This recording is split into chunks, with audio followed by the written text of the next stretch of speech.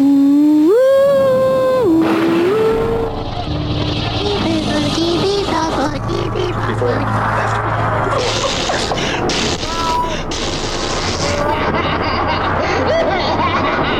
turned out to be completely unreliable assholes.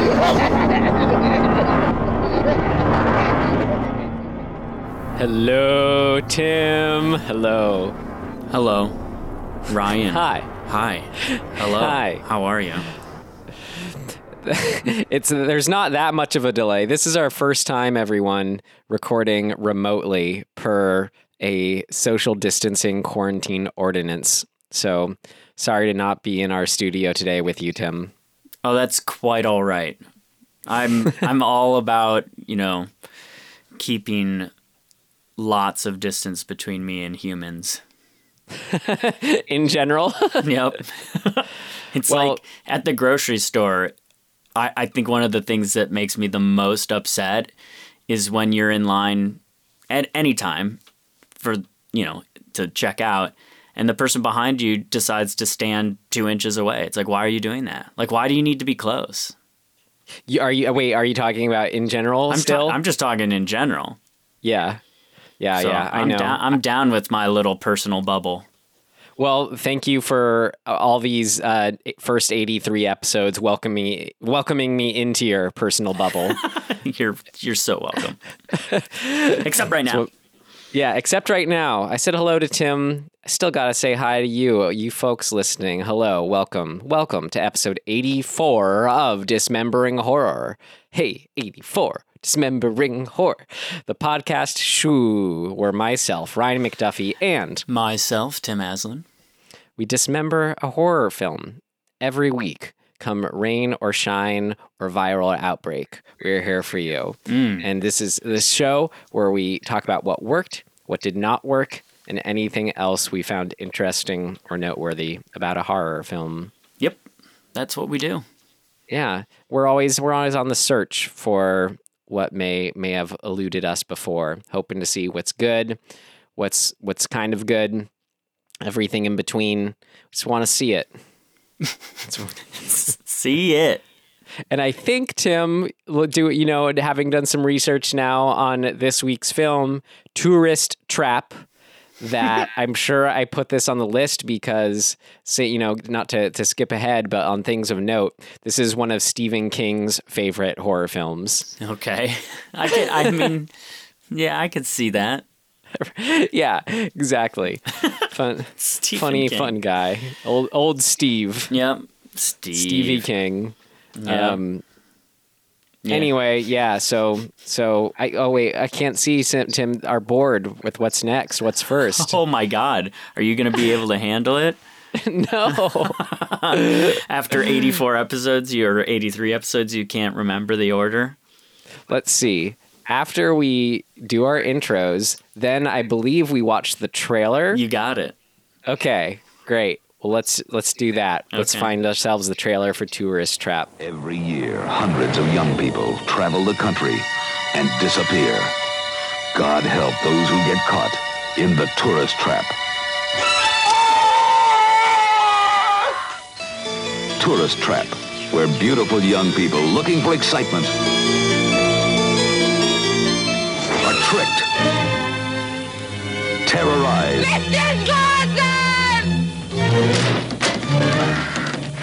trapped. Let go!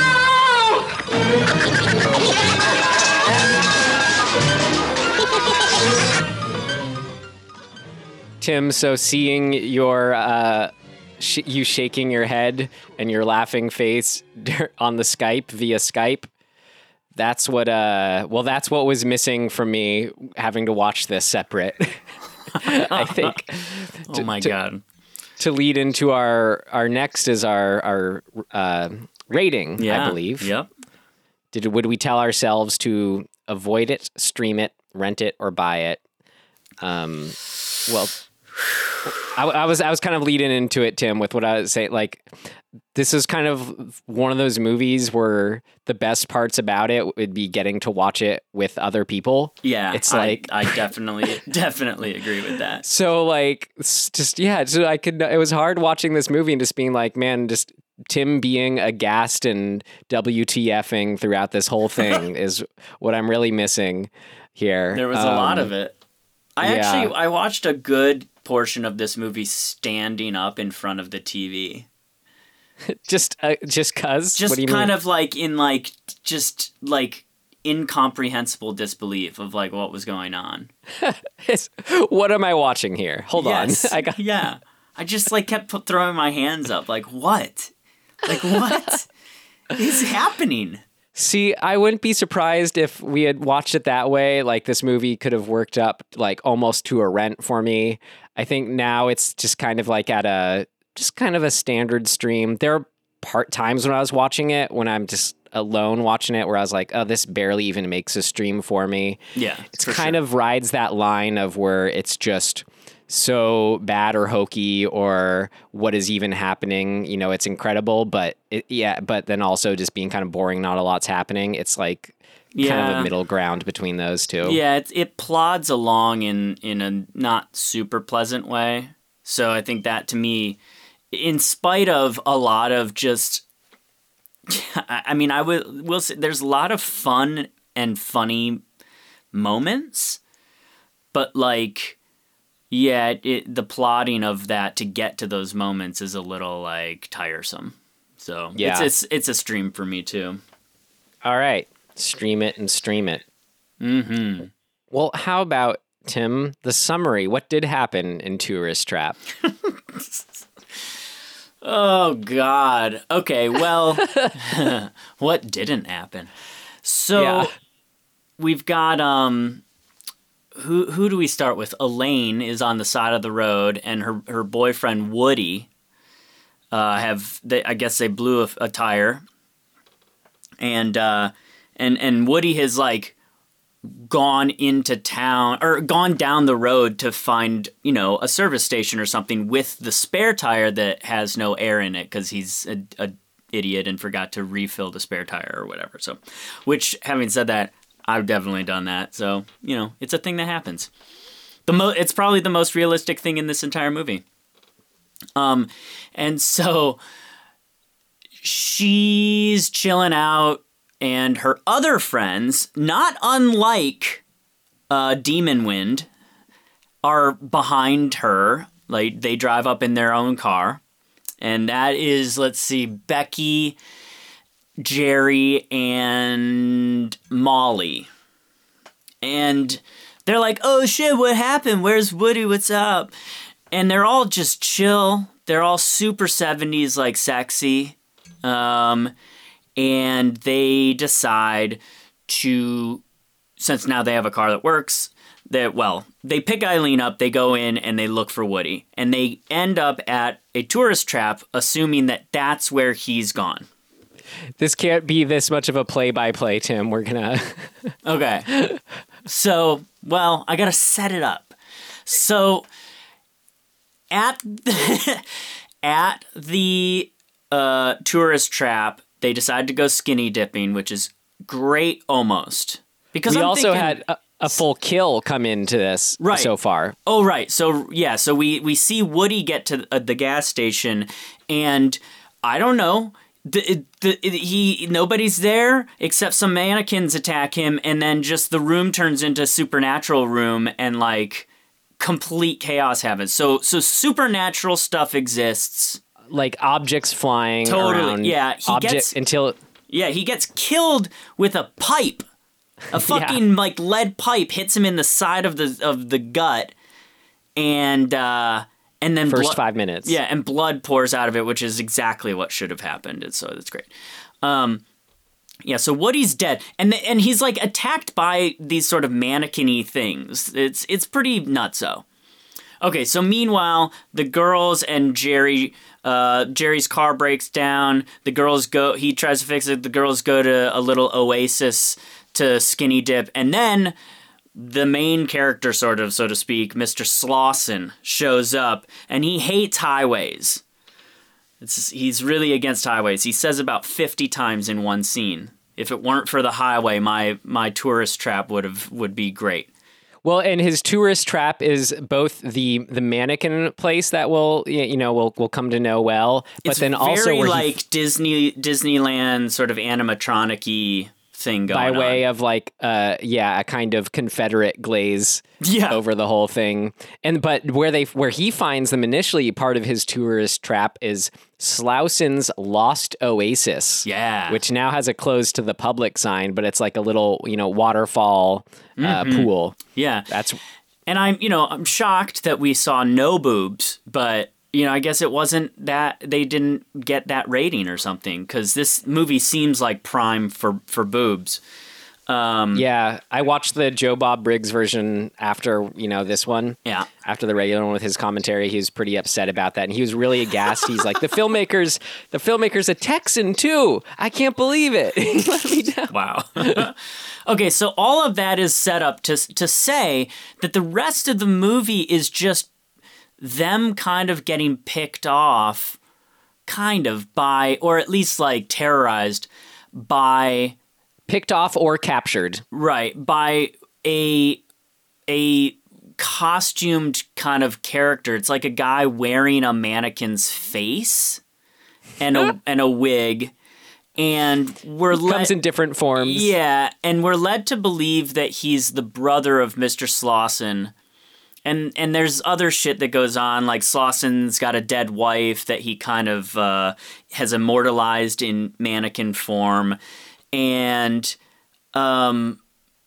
it's very back and forth, because there's this mannequin actual being who's capturing people and then killing them, and we meet one of the captors that's not the people we've already met. He's already got a young girl down there tied up, and I guess he's making them into mannequins. It's very sort of, it's not super directly or explicitly explained. So all in all, Molly seems to kind of be the object of both Mr. Slauson and this, masked brother, so to speak. And then twist, there is no fucking brother, it's Mr. Slauson. So, nobody's surprised by this. As you would say, Tim, shocking. Just utterly shocking. And then it's a kind of a like gotta get away from the bad guy for a little bit. Very Texas Chainsaw Massacre of like when they're all tied up in the basement together and he's giving her like the live waxing. Right, exactly. And then there's very much the sort of run through the woods and get caught and brought back and all that shit. Ultimately, there's also this sort of supernatural element of like things can either be moved because Mr. Slauson has some sort of telekinetic power. That's kind of what I thought might be going on. Or it's all just in Molly's head and she's fucking gone nuts. It's a little vague. And then the movie, and then she kills Slauson in the end and drives away an insane person. Because she has all her friends in the form of dummies in her car with her. Yeah, and freeze frame. And freeze frame. Thank you for that, Tim. Yeah. For anyone who didn't see the film. It's borderline incomprehensible. Yeah. In a lot of ways, because it's like, without getting into criticizing it, it's hard to know what the fuck's going on in any way. Yep. There are threads. Yeah, we get the backstory of, he caught his brother and his wife together, and he thought, because he says it's the law that a man has a right to kill his wife in that circumstance, basically. I guess it's the law. If it's the law, you got to do it. Yep. I had a thought, though, and I couldn't really remember if this was possible, but... Or said in any way, but is it possible that Slauson, so he's a blonde guy. He's Chuck Connors. He's great. He's really great. So this is just to speculate before we get into what worked and what didn't work. is it possible that he, Slauson, the guy who's alive, is actually the brother, and he was never married to the woman, that he killed his own brother because of jealousy, not the other way around? Or I guess it doesn't really matter. Oh, that he is actually the brother he's referring to? Yes. I guess that's irrelevant. That's a little too, like, double backward. I wouldn't put it on this movie to go that far with it. Fair enough. You know what I mean? Yeah. We get those pictures where it's like him and his brother, and like the way where he talks about, oh, my brother was a genius. He built all these things, real mechanical genius. Well, it just made me think that there's that whole thing of like, in a way, I kind of thought maybe he's a little like he's had a psychotic break and he's kind of split personalitying this, where like when he's got the mask on, he believes he is the brother, and when he doesn't, he believes he is Slauson. I mean, who knows exactly how he's doing it? He's definitely imitating a lot of people. Right. Anyway, there's the line of, my brother was always jealous of me because I'm more handsome or something like that. Mm-hmm. And then in the pictures, I mean, this is just me. It's just my personal opinion. You know, it's all very subjective. Beauty is definitely subjective. My dad used to say, de gustibus non est disputatum. You can't argue taste. I think the brother's better looking. Ooh. I know it's controversial, but he has a fucking sweet mustache. Based on that picture that we saw of him. Yeah. So I'm just saying, I'm just putting it out there. I don't remember the brother's name, Davey or something like that. Well, either way, I'm team brother. I appreciate the level of detail this film is being examined and scrutinized and thought about. I should say not just the film, but the story within it. The characters within it. There's nuance galore in this movie. Well, then let's continue on. All right. And talk about some nuance that worked for us. How about that? I'm into it. All right. First section. What worked? What worked for you? What worked for you? It worked like a charm, Smith. What worked? What worked for you?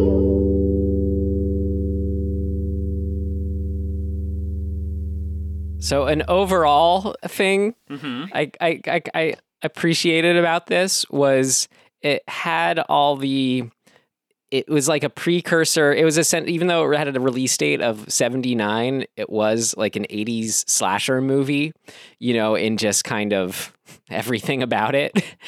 But it still had the 70s aesthetics whether it be their outfits, the kind of music at the early scenes when it's like everything's great and that had like a super 70s vibe to it.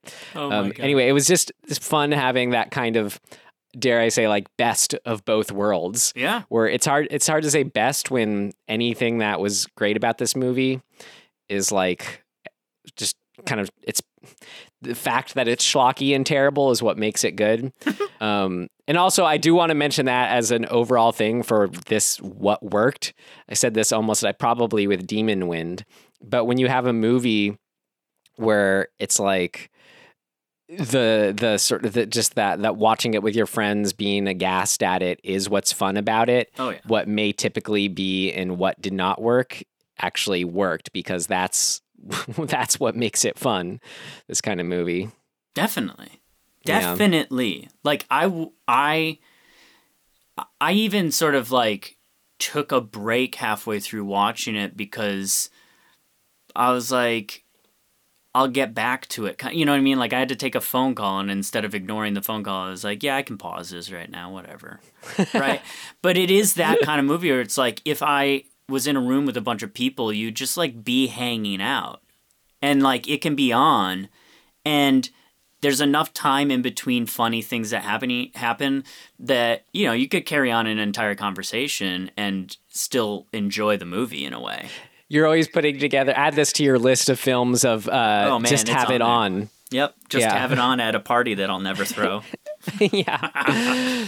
someday. Maybe I mean, I'll tell you what I should do is I should get a bunch of mannequins and throw some of these parties, and then I don't have to invite anybody over because I'll already have all of my friends there with me.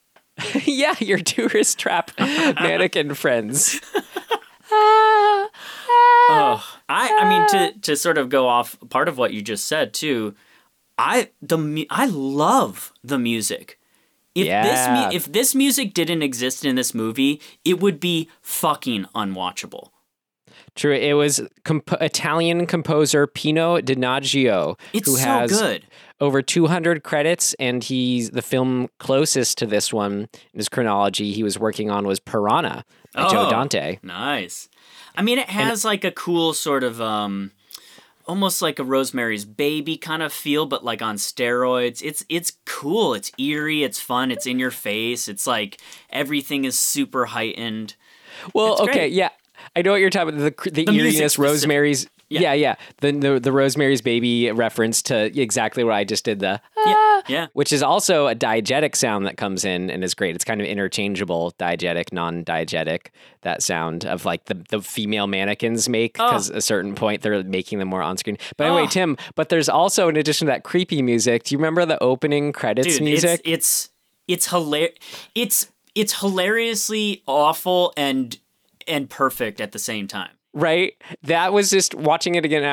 That's when I was so sad you weren't there by my side for this, because that was the exact kind of music where I just picture you going like, what the fuck? Right. You know? I just think I would give you like a quadruple take. Yeah. It's like, it's like, I try to describe it as Rugrats percussion, where it's like a lot of those instruments of percussion that are just kind of like where you're rubbing a wood thing against another wood thing, you know, just those kind of ticky-tock noises. Yeah. Oh man, it is great. I mean, it's so dumb, but like, it's like this composer did a really good job of being like, okay, what does Woody sound like? You know, like we're watching Woody the character with a floppy, dumb ghillie cap hat, or fisherman's hat, whatever you want to call it. And he's pushing along a tire down the road with his shirt open. And it's just, that's it. That is the music to that guy, right? Like, absolutely. There's no other music that goes with him. And so like, it's that kind of it's like on the nose, but for this movie, it's everything is perfectly on the nose. Like it makes the movie work, to me at least. Just to sort of get out of the way, more stuff that's like, well, I guess this is everything we're listing, but more of an overall thing of something that normally be a critique, but works for this. I kept thinking of you like to bring up the idea of double mumbo jumbo when you have two things crammed in to something that should just be one thing. Yes. So a producer actually did insist this movie, it didn't have any of the telekinetic elements to it, but then one of the producers just insisted all that was put in. So, oh my God. So that felt like where it's normally, if this was trying to aspire to something bigger, where you have this tourist trap with killer mannequins, and then in addition to that, the person in charge of it all has telekinetic powers. And was it that it is kind of borderline double mumbo jumbo, if not entirely? Borderline. well, no, here's the thing. It's not only is this the kind of movie where the more mumbo jumbo you throw in it, just the better it's going to be. Yes. Like, give us as much mumbo jumbo as possible. Demon wind it, you know? Yeah. But there was something that actually kind of weirdly worked as far as like the answer to why are the mannequins moving or alive, that it would be someone with telekinetic powers is kind of just a fun way to explain, oh yeah, that is how you literally could bring life into these things. So I don't know. It's kind of a fun idea at the same time. That's at the same time I caught myself thinking, okay, I think there is a way where if your starting point is the sort of a story of a person with telekinetic powers, it sort of makes sense, and you can organically build on that to be like he builds all these people to not be alone and to control. We can circle back to that. Okay. I have nothing positive to say about it. about the telekinetic Well, powers? actually, yes. Well, sure. Okay. As a standalone thing, like those moments are amazing. Like watching mannequins are fucking freaky. Like, obviously, we all know that. But like watching them move on their own and like just doing weird ass shit and then topping it off with this weird mouth mechanism where they just like drop open and there's always like a clicking sound when they drop open. That shit is super disturbing. And like they drop open their mouths, like their their mouth, the lower part of their jaw, like they'll lean forward and then it just goes click open, like in this super unnatural, like gross, weird way. Yeah. I love that. Like that, just that gag or that sort of element is so creepy and just weirdly upsetting. And so like from a design point of view, having there be this supernatural element and allowing for things to fly around the room, and it's a great element to have, period. We could get into the nitty gritty of like the whatever logic or lack thereof in what didn't work, but like just on its face, that shit rules for me. Yeah. I mean, dude, a fucking Native American, like the most sort of cliched, like racist, horrible stereotype Native American, like animatronic mannequin throws like a tomahawk into the back of Becky's head. Like, like that is amazing shit. It's just so good. And so like, I mean, I think you can argue the merits of the supernatural bit, but like the even just take the animatronic aspect of it. That's fucking super scary and unnerving as you know, by itself. So I'm into all of that. Mannequin me up. I love it. Just to stay on mannequins, I really loved having the sort of the intro where he shows them the kind of put a quarter in show of the mannequins doing their thing. Very Disneyland-esque. And then we do get the payoff where that's sort of where the final fracas happens. Yeah. And it's fun where it's like she's having to literally escape from being shot at by live bullets from these mannequin animatronics. Yeah. That's cool. Speaking of live bullets, the moment the big reveal of like Mr. Slauson being the killer, when he they do a lot of kind of really fun little gags to make the casual viewer, I guess they're attempts to sort of misdirect that Slauson can't be the killer. So like he hands Molly the shotgun. This is sort of 2/3 of the way in, right? And he hands it to her and he's like, I'm going to go check out what's going on in there or whatever. And he goes in and she's like, I've never shot a gun. And he's like, you just point and pull the trigger. And she's standing there with the shotgun. He goes in and then of course Mannequin Man comes out, right? And she shoots him. And I was like, wow, fucking Molly. Yeah. Like, you got him. Good job. Pretty solid. And then his fucking reaction when she shoots him twice and he gets up and he says something like, bang, bang, you're dead. Bang, bang, you're dead. And she's like, but I shot you. And he's like, with blanks. It's just such a dumb gag. And of course, he wouldn't give her a loaded gun. But that's actually pretty nuanced shit in this movie. Yeah. You know what I mean? Like, Slauson's really playing a deep game here. Slauson, okay, and yes, to transition, that was, I think, the best part about this movie is Slauson and Chuck Connors as Mr. Slauson. Of just that kind of character actor, or actor, whatever, that type, like, playing just, like, nutso crazy. Yeah.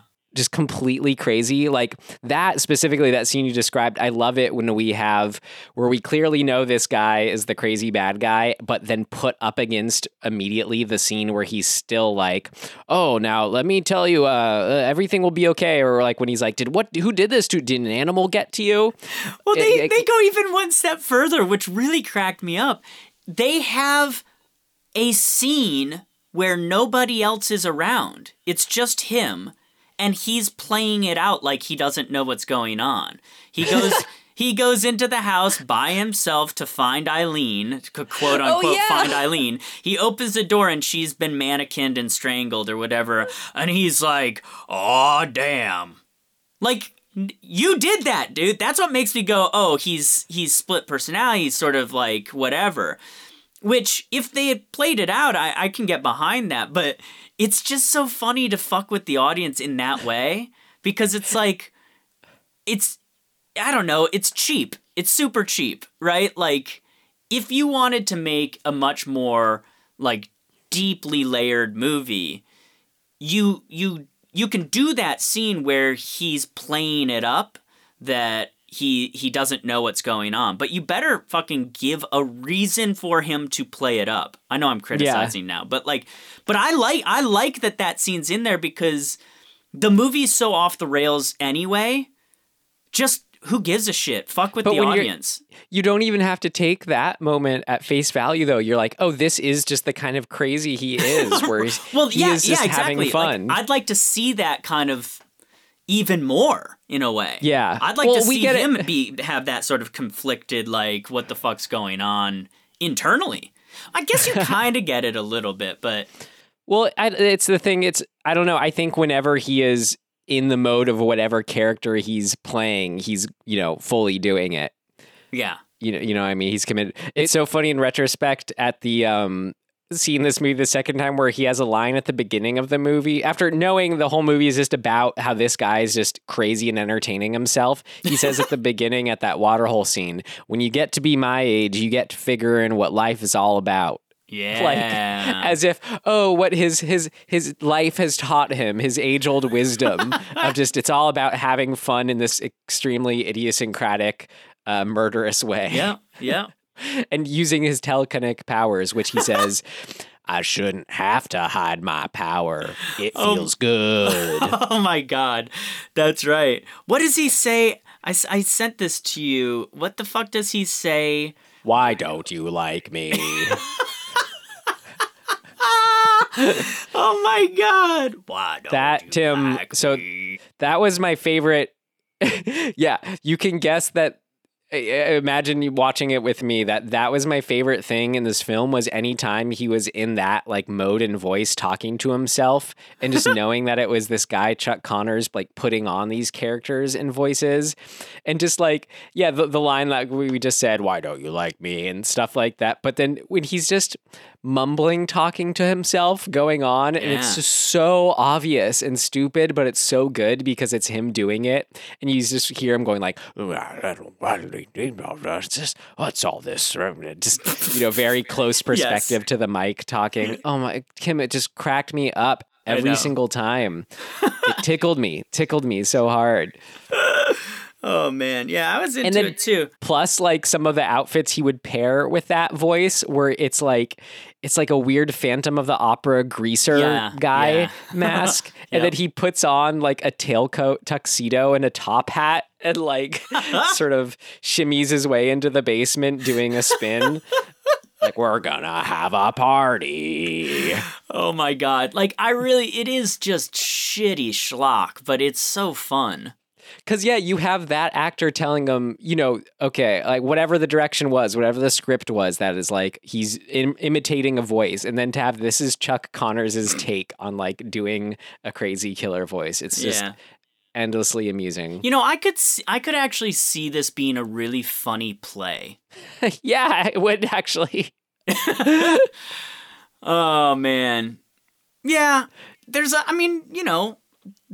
a lot of just sort of fun to it. You obviously can't get bogged down in any logic shit, because it is incomprehensible. There is no logic. I mean, there's the threads of the wife and the brother, and because it's it, really, right? That's kind of it. Yeah. And because it's his backstory, it's all fun, though. Just any little detail as to who the heck this guy is and what contributed to his craziness. It's just fun. I like the really heartfelt scene that he has where he's talking about his wife. Yeah. It's Right. Yeah, he had a few big monologues in there, actually. It's nice and like it seems almost out of place, but it's smart. Like it's an effective tool to get us kind of on board with him. Even though Yeah. there is zero reason to believe he's not the killer. Right. You know, like there's that had he not turned out to be the killer, I would have been fucking furious. Oh, right. That would have been the twist in itself. That would have been so lame. Right. Yeah. So, yeah, I mean, it's not horrible. It's just, it's not good. How about some individual, like, moments or kills? I mean, as far as crazy Slousen stuff, there's the big dinner scene with him and the other mannequin offering him crackers, or what was that? Do you remember that Wait, scene? No, what? It was just like within like the last half hour where it's like he sits down with the mannequin and he's like, "Want some crackers?" Oh, yeah, I think it's the Eileen mannequin. She's got the shawl on and the scarf, the dark hair. Yeah, there's just shit funny. like that where I'm like, what the fuck are we doing? I loved when when Becky, played by Tanya Roberts, gets captured, and it's like the mannequins. There's the shot of like all the mannequins like appearing over her, and they're all making the noise. That's my favorite. The Becky sort of like trajectory is my favorite stuff. I know Molly's a little bit more of because she's the final girl of it and all, but like the Becky stuff is so good that I don't know, like that. I love attics, creepy basements, but creepy attics are great. And shit coming out of the darkness in a creepy attic is like one of my favorite things. And so she does a lot. There's a lot of her kind of half-assedly flinging herself around. You know what I mean? And the mannequins are kind of multiplying and coming out after and falling on her. It's fucking great. And then of course the scene where he's live in front of them putting the wax on one of them that's tied down. Yeah, the plaster. He's like narrating the whole thing. It's like terrifying though, just because it's so visceral of like, getting my face covered with this stuff.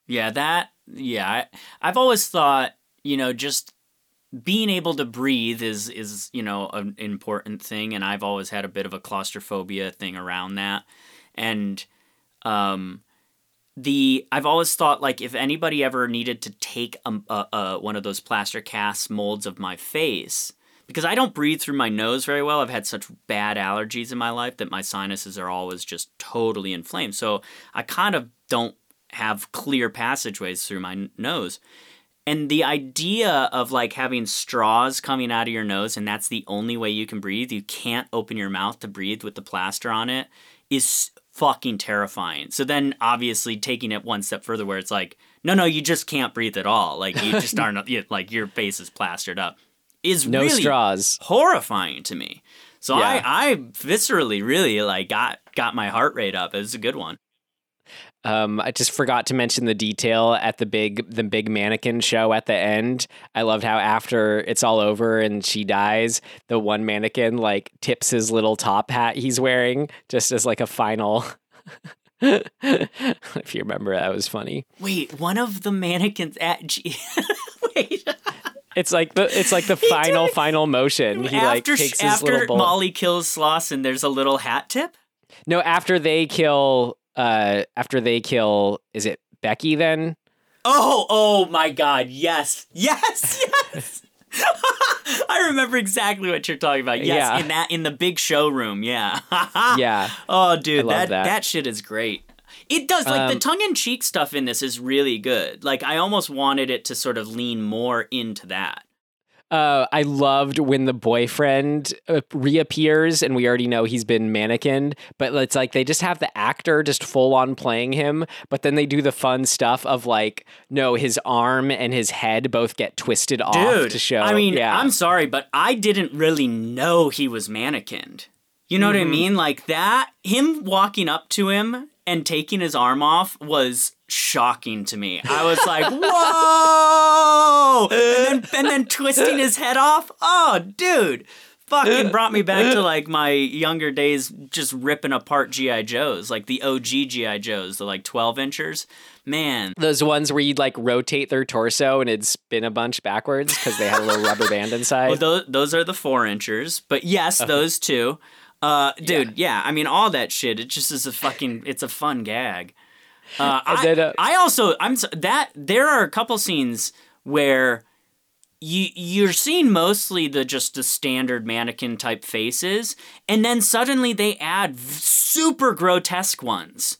Yeah. Like weird troll faces, and there's mixed in there, like just regular old people are mixed in there. And then like the dead people, like zombie, like human dead people start to show up in the very end, when Molly is sort of losing her shit. And like all of that is just, it's completely off the fucking chain at that point. Yeah, there's that one like dummy face that's like a milty faced woman, super exaggerated, just like more like a creature. Yes. That one was I love all that shit. I mean, it just goes fucking ballistic, like into who the fuck cares at that point. It's that was great. The final weird.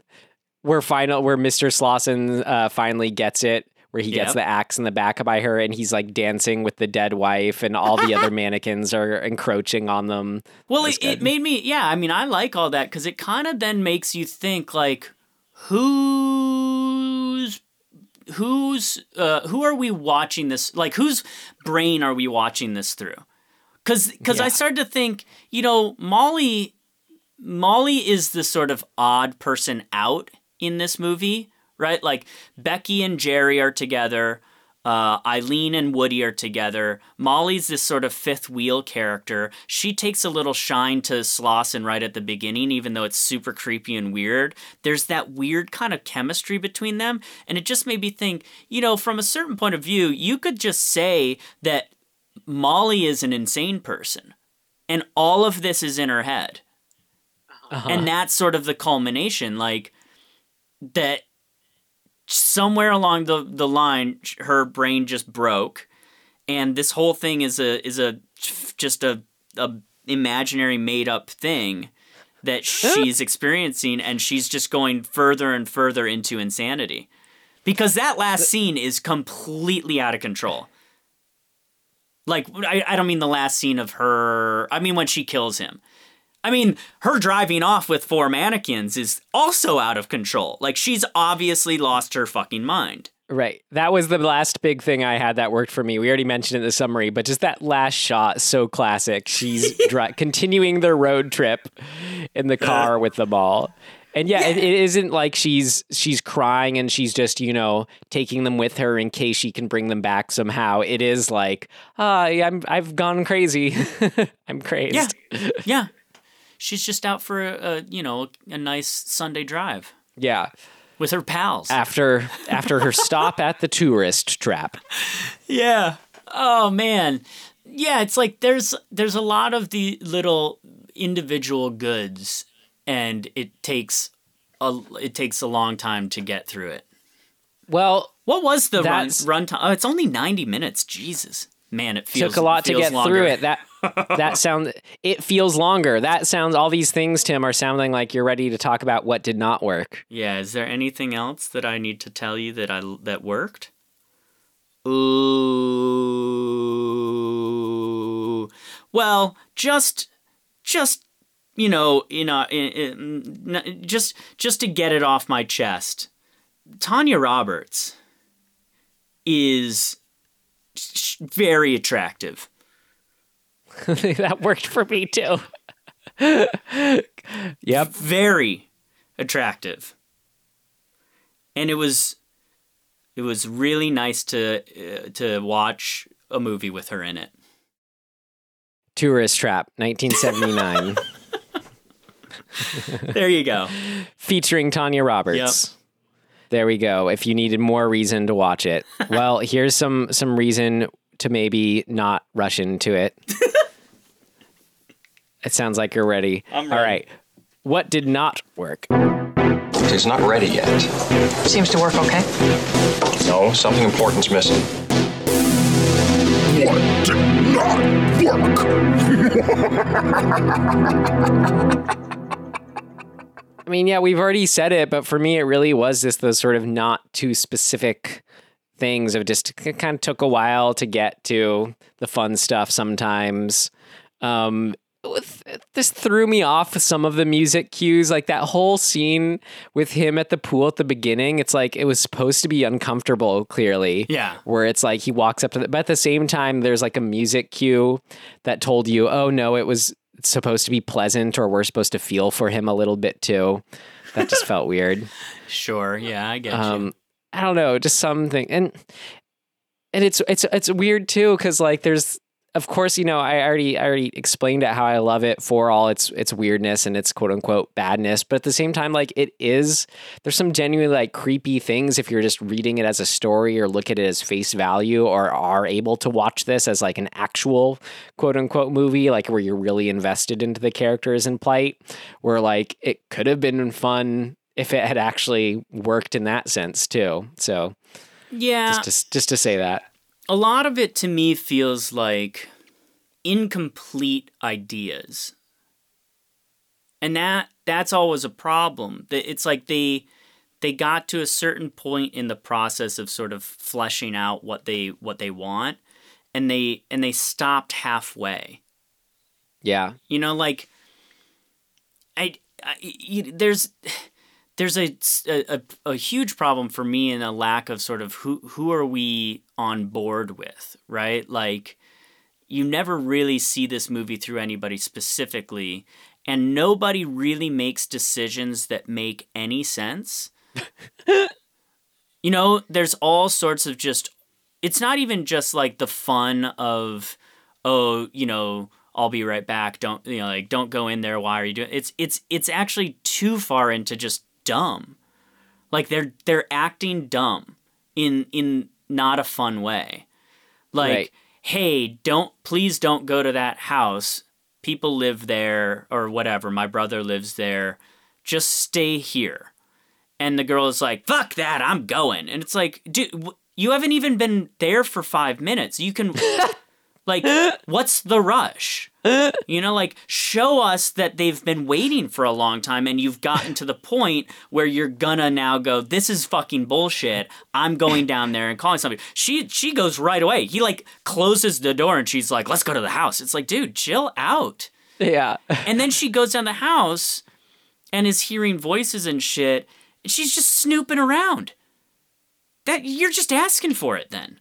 Yeah. So it's like, there's this really fine line for me where it's like, you gotta have character logic, and you if you're gonna have characters do things that are illogical, you have to have a reason.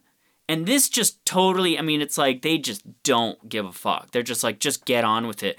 But having said that, they get on with things that lead nowhere a lot of the time, right? Like, how many times did they go back and forth between the house and the actual shop? Right out that same path with the lights on it, and you're just like, ugh, kill them already. Yeah, exactly. So there's a lot of that where it's just sort of like, it seems like they're piecing it together as they go. Like, what? It's all, to me, it's all just why. Like, there's just a series of like, why did you do it that way? Like, why does, when Slauson captures Becky, he brings her down into the basement, right? And we see that this other girl is on the table tied down. We have no idea who she is, right? Becky doesn't acknowledge that she's there at all. I guess Becky's kind of passed out or whatever. And then in that shot, there's like a tarp under the stairs. And then Slauson pulls the tarp down and it's Jerry and he's tied up. It's like, what? Why did he have a tarp on him?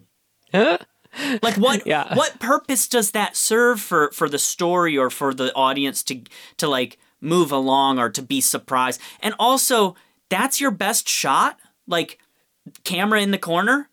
Like, why aren't we like getting a little bit inside the what's going on and being like be inside Becky's mind, see her see the woman on the table, and then get grabbed from behind and realize that it's Jerry, and maybe Jerry has a you know, like a whatever. You like there's a million opportunities just in that like simple basement scene for fucking fun, scares, point of view, creepiness, all that shit, and they just set a camera in the corner and like, let's play it out.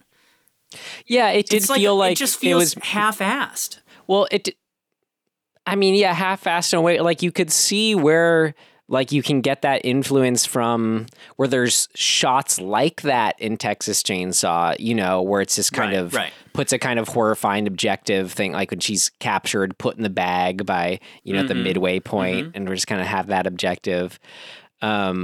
But, you know, there's a place and a time. I just want to say that way of shooting it isn't inherently bad. But no, I hear you. Like, you're right. It's definitely not inherently bad. But if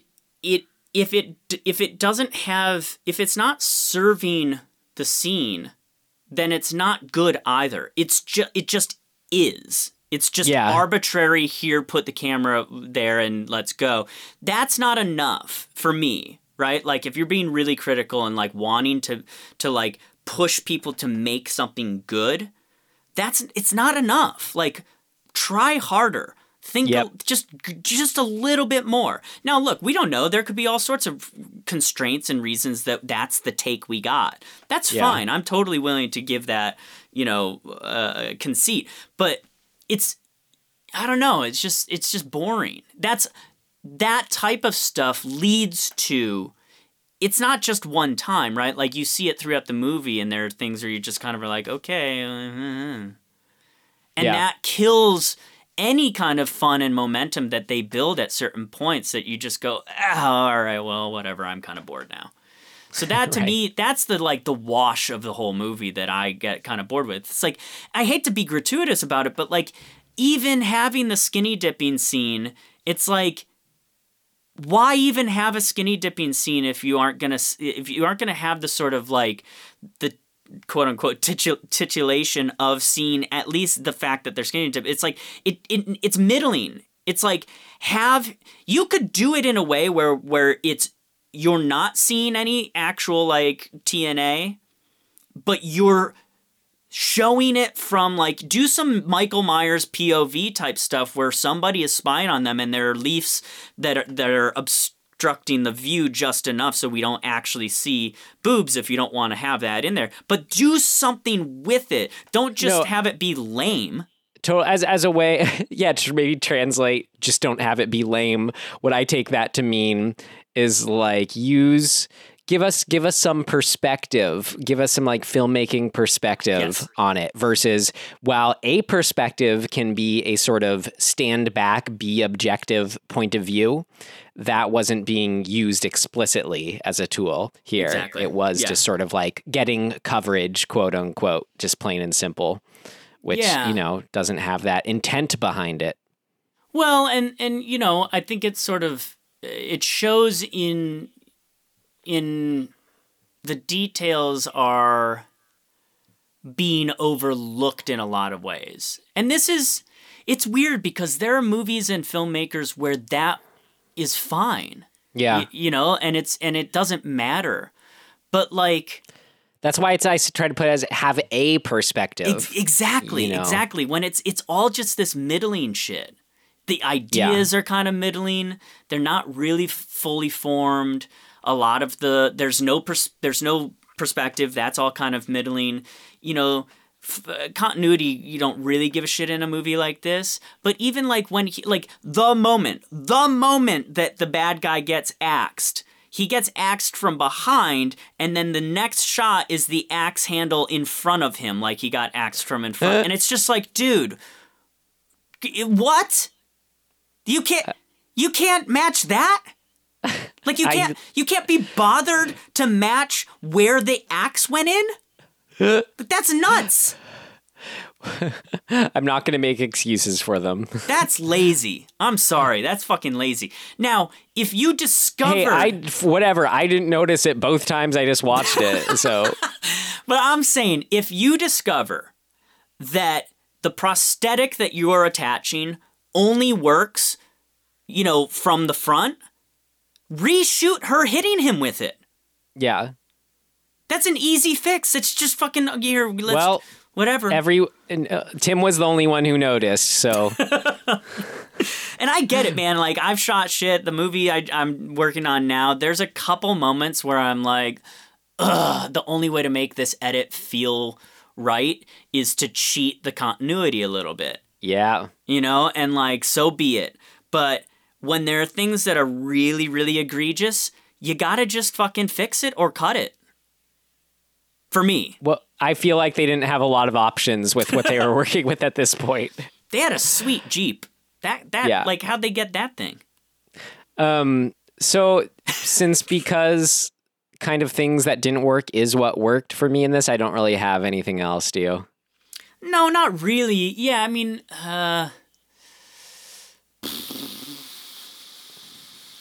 you know what we forgot to mention? And what did work? Well, it's both for me. Okay. So, but we should have mentioned it in what did work, because it does work, but it also fucking doesn't work. Jerry, he, without hesitation, jumps out of a second-story window. Wait, no, it's not a second-story window. It's just out onto onto the balcony. He doesn't know there's a balcony there? I mean, that was great. I only put that in what worked. It was one of those incredible moments. I sent you the GIF earlier. It is in and of itself, but like in the broader sense, it's stuff like that just makes me go, yeah, but no. I love it, but come on. Yeah, but you got to pick one or the other for this one, you know? I don't know. Like, I think it just speaks to the broader sort of filmmaking problem that I have of, like, if you're going to have a character do that, at least give us a moment where he's like, fuck, this is my only option. Yeah, but no, not this movie, because that was one of the best indelible moments of it, where he just, like, without pause, jumps out the window. Like, again, like, maybe I see what you're saying, what didn't work, but that is not this movie. Fair enough. That's fair. Okay. Let's move on to things of note. Yeah. All right. Things of note. Things of note! This should be interesting. So I did all my note digging. I watched for the second time through the Joe Bob narrated not inner titles, comes in for quote unquote commercial breaks, lays down his horror knowledge. So it was fun learning about this film a bit. The director, David Schmoller. Well, Chuck Connors, who's famous for The Rifleman. The Rifleman, kind of like what Leonardo DiCaprio's character in Once Upon a Time in Hollywood was, very more much or less. So, yeah. That kind of TV show.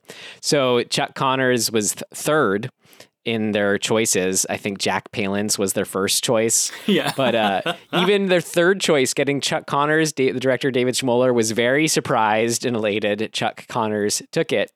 And he found out later that was because Chuck Connors kind of like was thinking that maybe he could be, as he put it, the Boris Karloff of the 80s. Wow. Like he could kind of have a late stage career just pumping out these like low rent slashers or whatever. What happened? But sadly, that did not end up happening. Damn it! Right? Poor I know, Chuck. because he's been great. You know what I think is cool about Chuck? He's such an interesting dude, right? Like, he's just one of these dudes from a weird era. Well, weird to us, I think, in a way. Like, we're just so removed from it. Like, the world that he came up in, I mean, he's essentially, let's see, he's like 5 years younger than my grandfather was. So he's he reminds me a little bit of my mom's dad, who passed away, I don't know when that was, 6 months ago or something. Or no, a year and 6 months ago. But like totally cut from the same cloth, totally athletes, of that era. I don't know if Chuck served in the military at all, but like has that kind of feel. And he was a literal athlete, didn't you know? He played Major League Baseball and basketball. and basketball. That's crazy. So how he made the transition was from when he was playing baseball, he had the reputation and he'd kind of piss off all the other people on his own team and the other team where he'd like clown around and ham stuff off, where apparently after hitting a home run or whatever, he'd run backwards across the bases. Like he did that once. And then apparently after he did that, a pitcher like pitched it ball right at his head and knocked him down. Yeah, that's the deal. And then I think it was, an agent, a scout or something after that, after sort of saw him, hamming it up, doing that kind of thing, got him to cast him and to play a bit part in something. And then like once he saw, oh, wow, I made that easy $500 paycheck doing this, I'm going to switch to acting. Nice. So, and then a bit more on the Rifleman that I thought was funny that Joe Bob pointed out was every episode ended with his son saying, "Dad, you won," after this, a show where he's just having to kill everybody with a rifle. And then he says at the end of every episode, "No, son, nobody wins with violence." Wow. And then I have some kind of monologue on that, and then would be back next week to kill another handful of people. Well, a handful of bad people. Right. So it's justified. No, Tim, nobody wins with violence. Oh shit. Okay. Well, so says he. And then a bit on the director, David Schmoller. He was a literal student of the filmmakers Alejandro Jodorowsky and Buñuel. Wow. Which is like, okay, when you watch Tourist Trap, you couldn't really think of films cut from a further cloth. No, yeah. Yeah, I don't even know what to think of that. Right.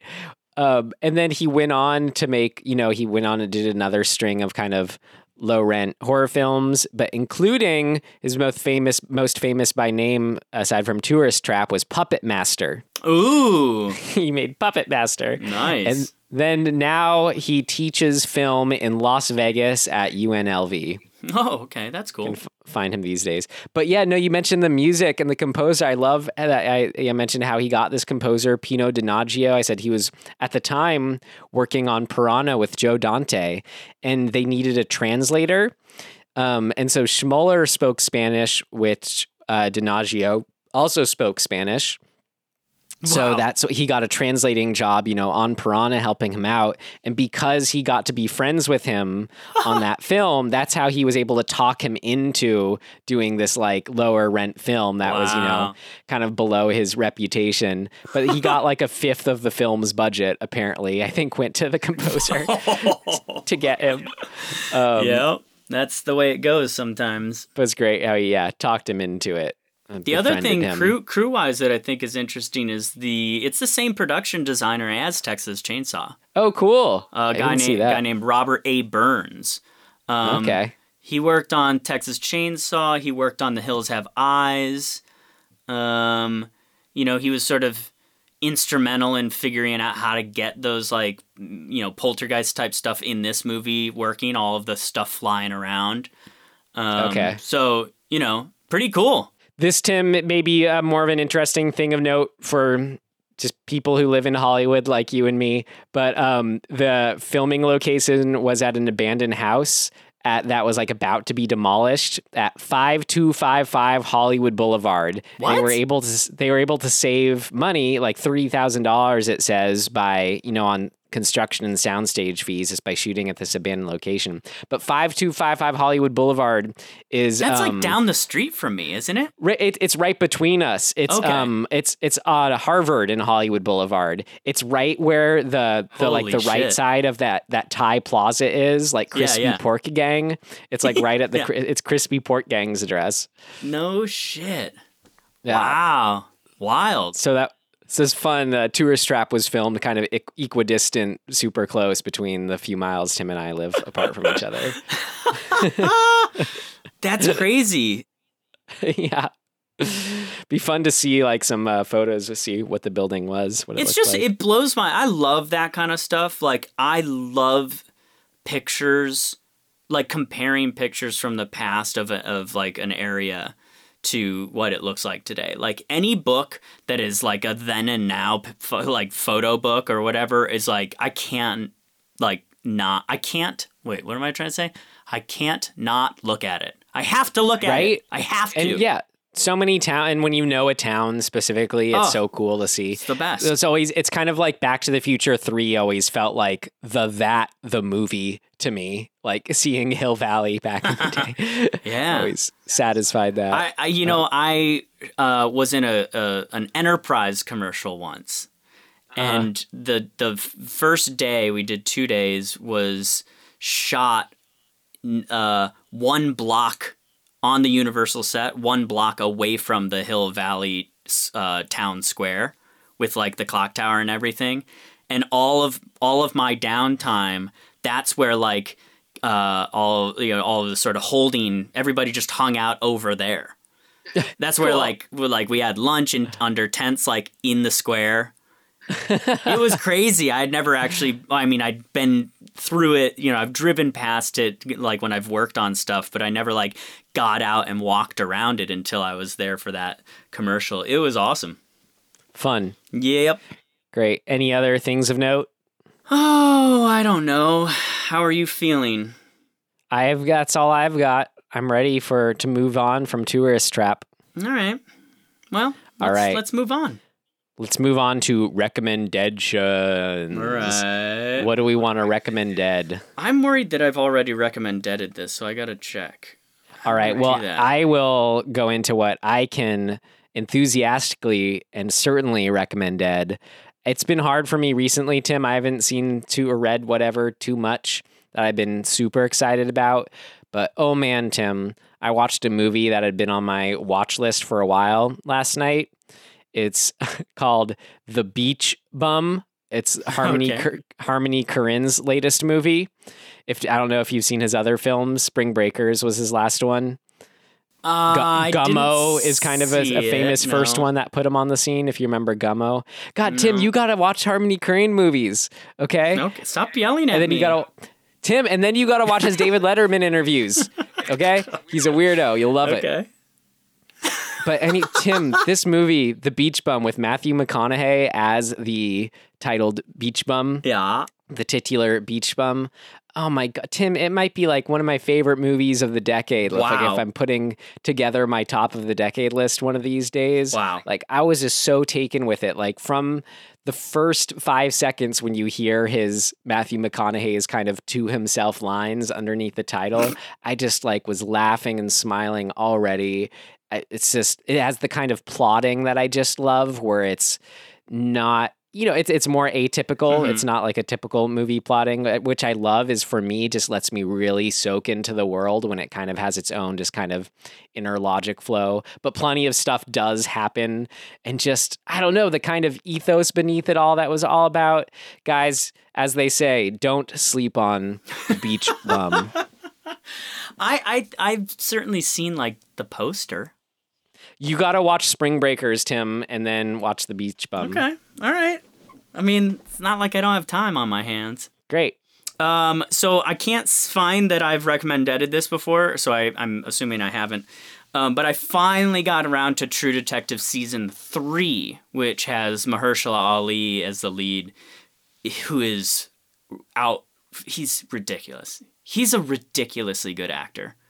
But it also has Stephen Dorff, who I don't think we generally think of as a great talent. He is so good in this show. So wait, wasn't he in some movie that we watched? Stephen Dorff? Yeah. Oh God, probably. I mean, he's the bad guy in the first Blade movie, which is kind of ironic because Mahershala Ali is now going to be Blade in the upcoming Marvel stuff, and he's in a show with Stephen Dorff. There's what do you call that? Synchronicities, like in Hellier. Okay. Yes. Oh, you know what I'm thinking of? No. I'm thinking of he was the little kid in The Gate, which is one of my favorite kind of like off-cuff horror films or kind of like cult horror movies. Oh my God. Which even though I know it, I would love to cover it on the show if people want to hear it. That's funny. I've recommended The Gate. Yeah. Yeah. God, The Gate is awful. I know you love it. Oh, it's so good, Tim. It's rough. It's rough. It's like a Goosebumps book. Exactly. Is how I pitched it. So True Detective Season 3. I didn't get into Season 2. I really liked Season 1. But 3 is solid. I haven't seen any of it. Cool. Well, maybe you should get into it, dude. All right. Cool. Maybe, honestly, I probably won't soon, but maybe I will someday. That's fair. You live your life, all right. Ryan.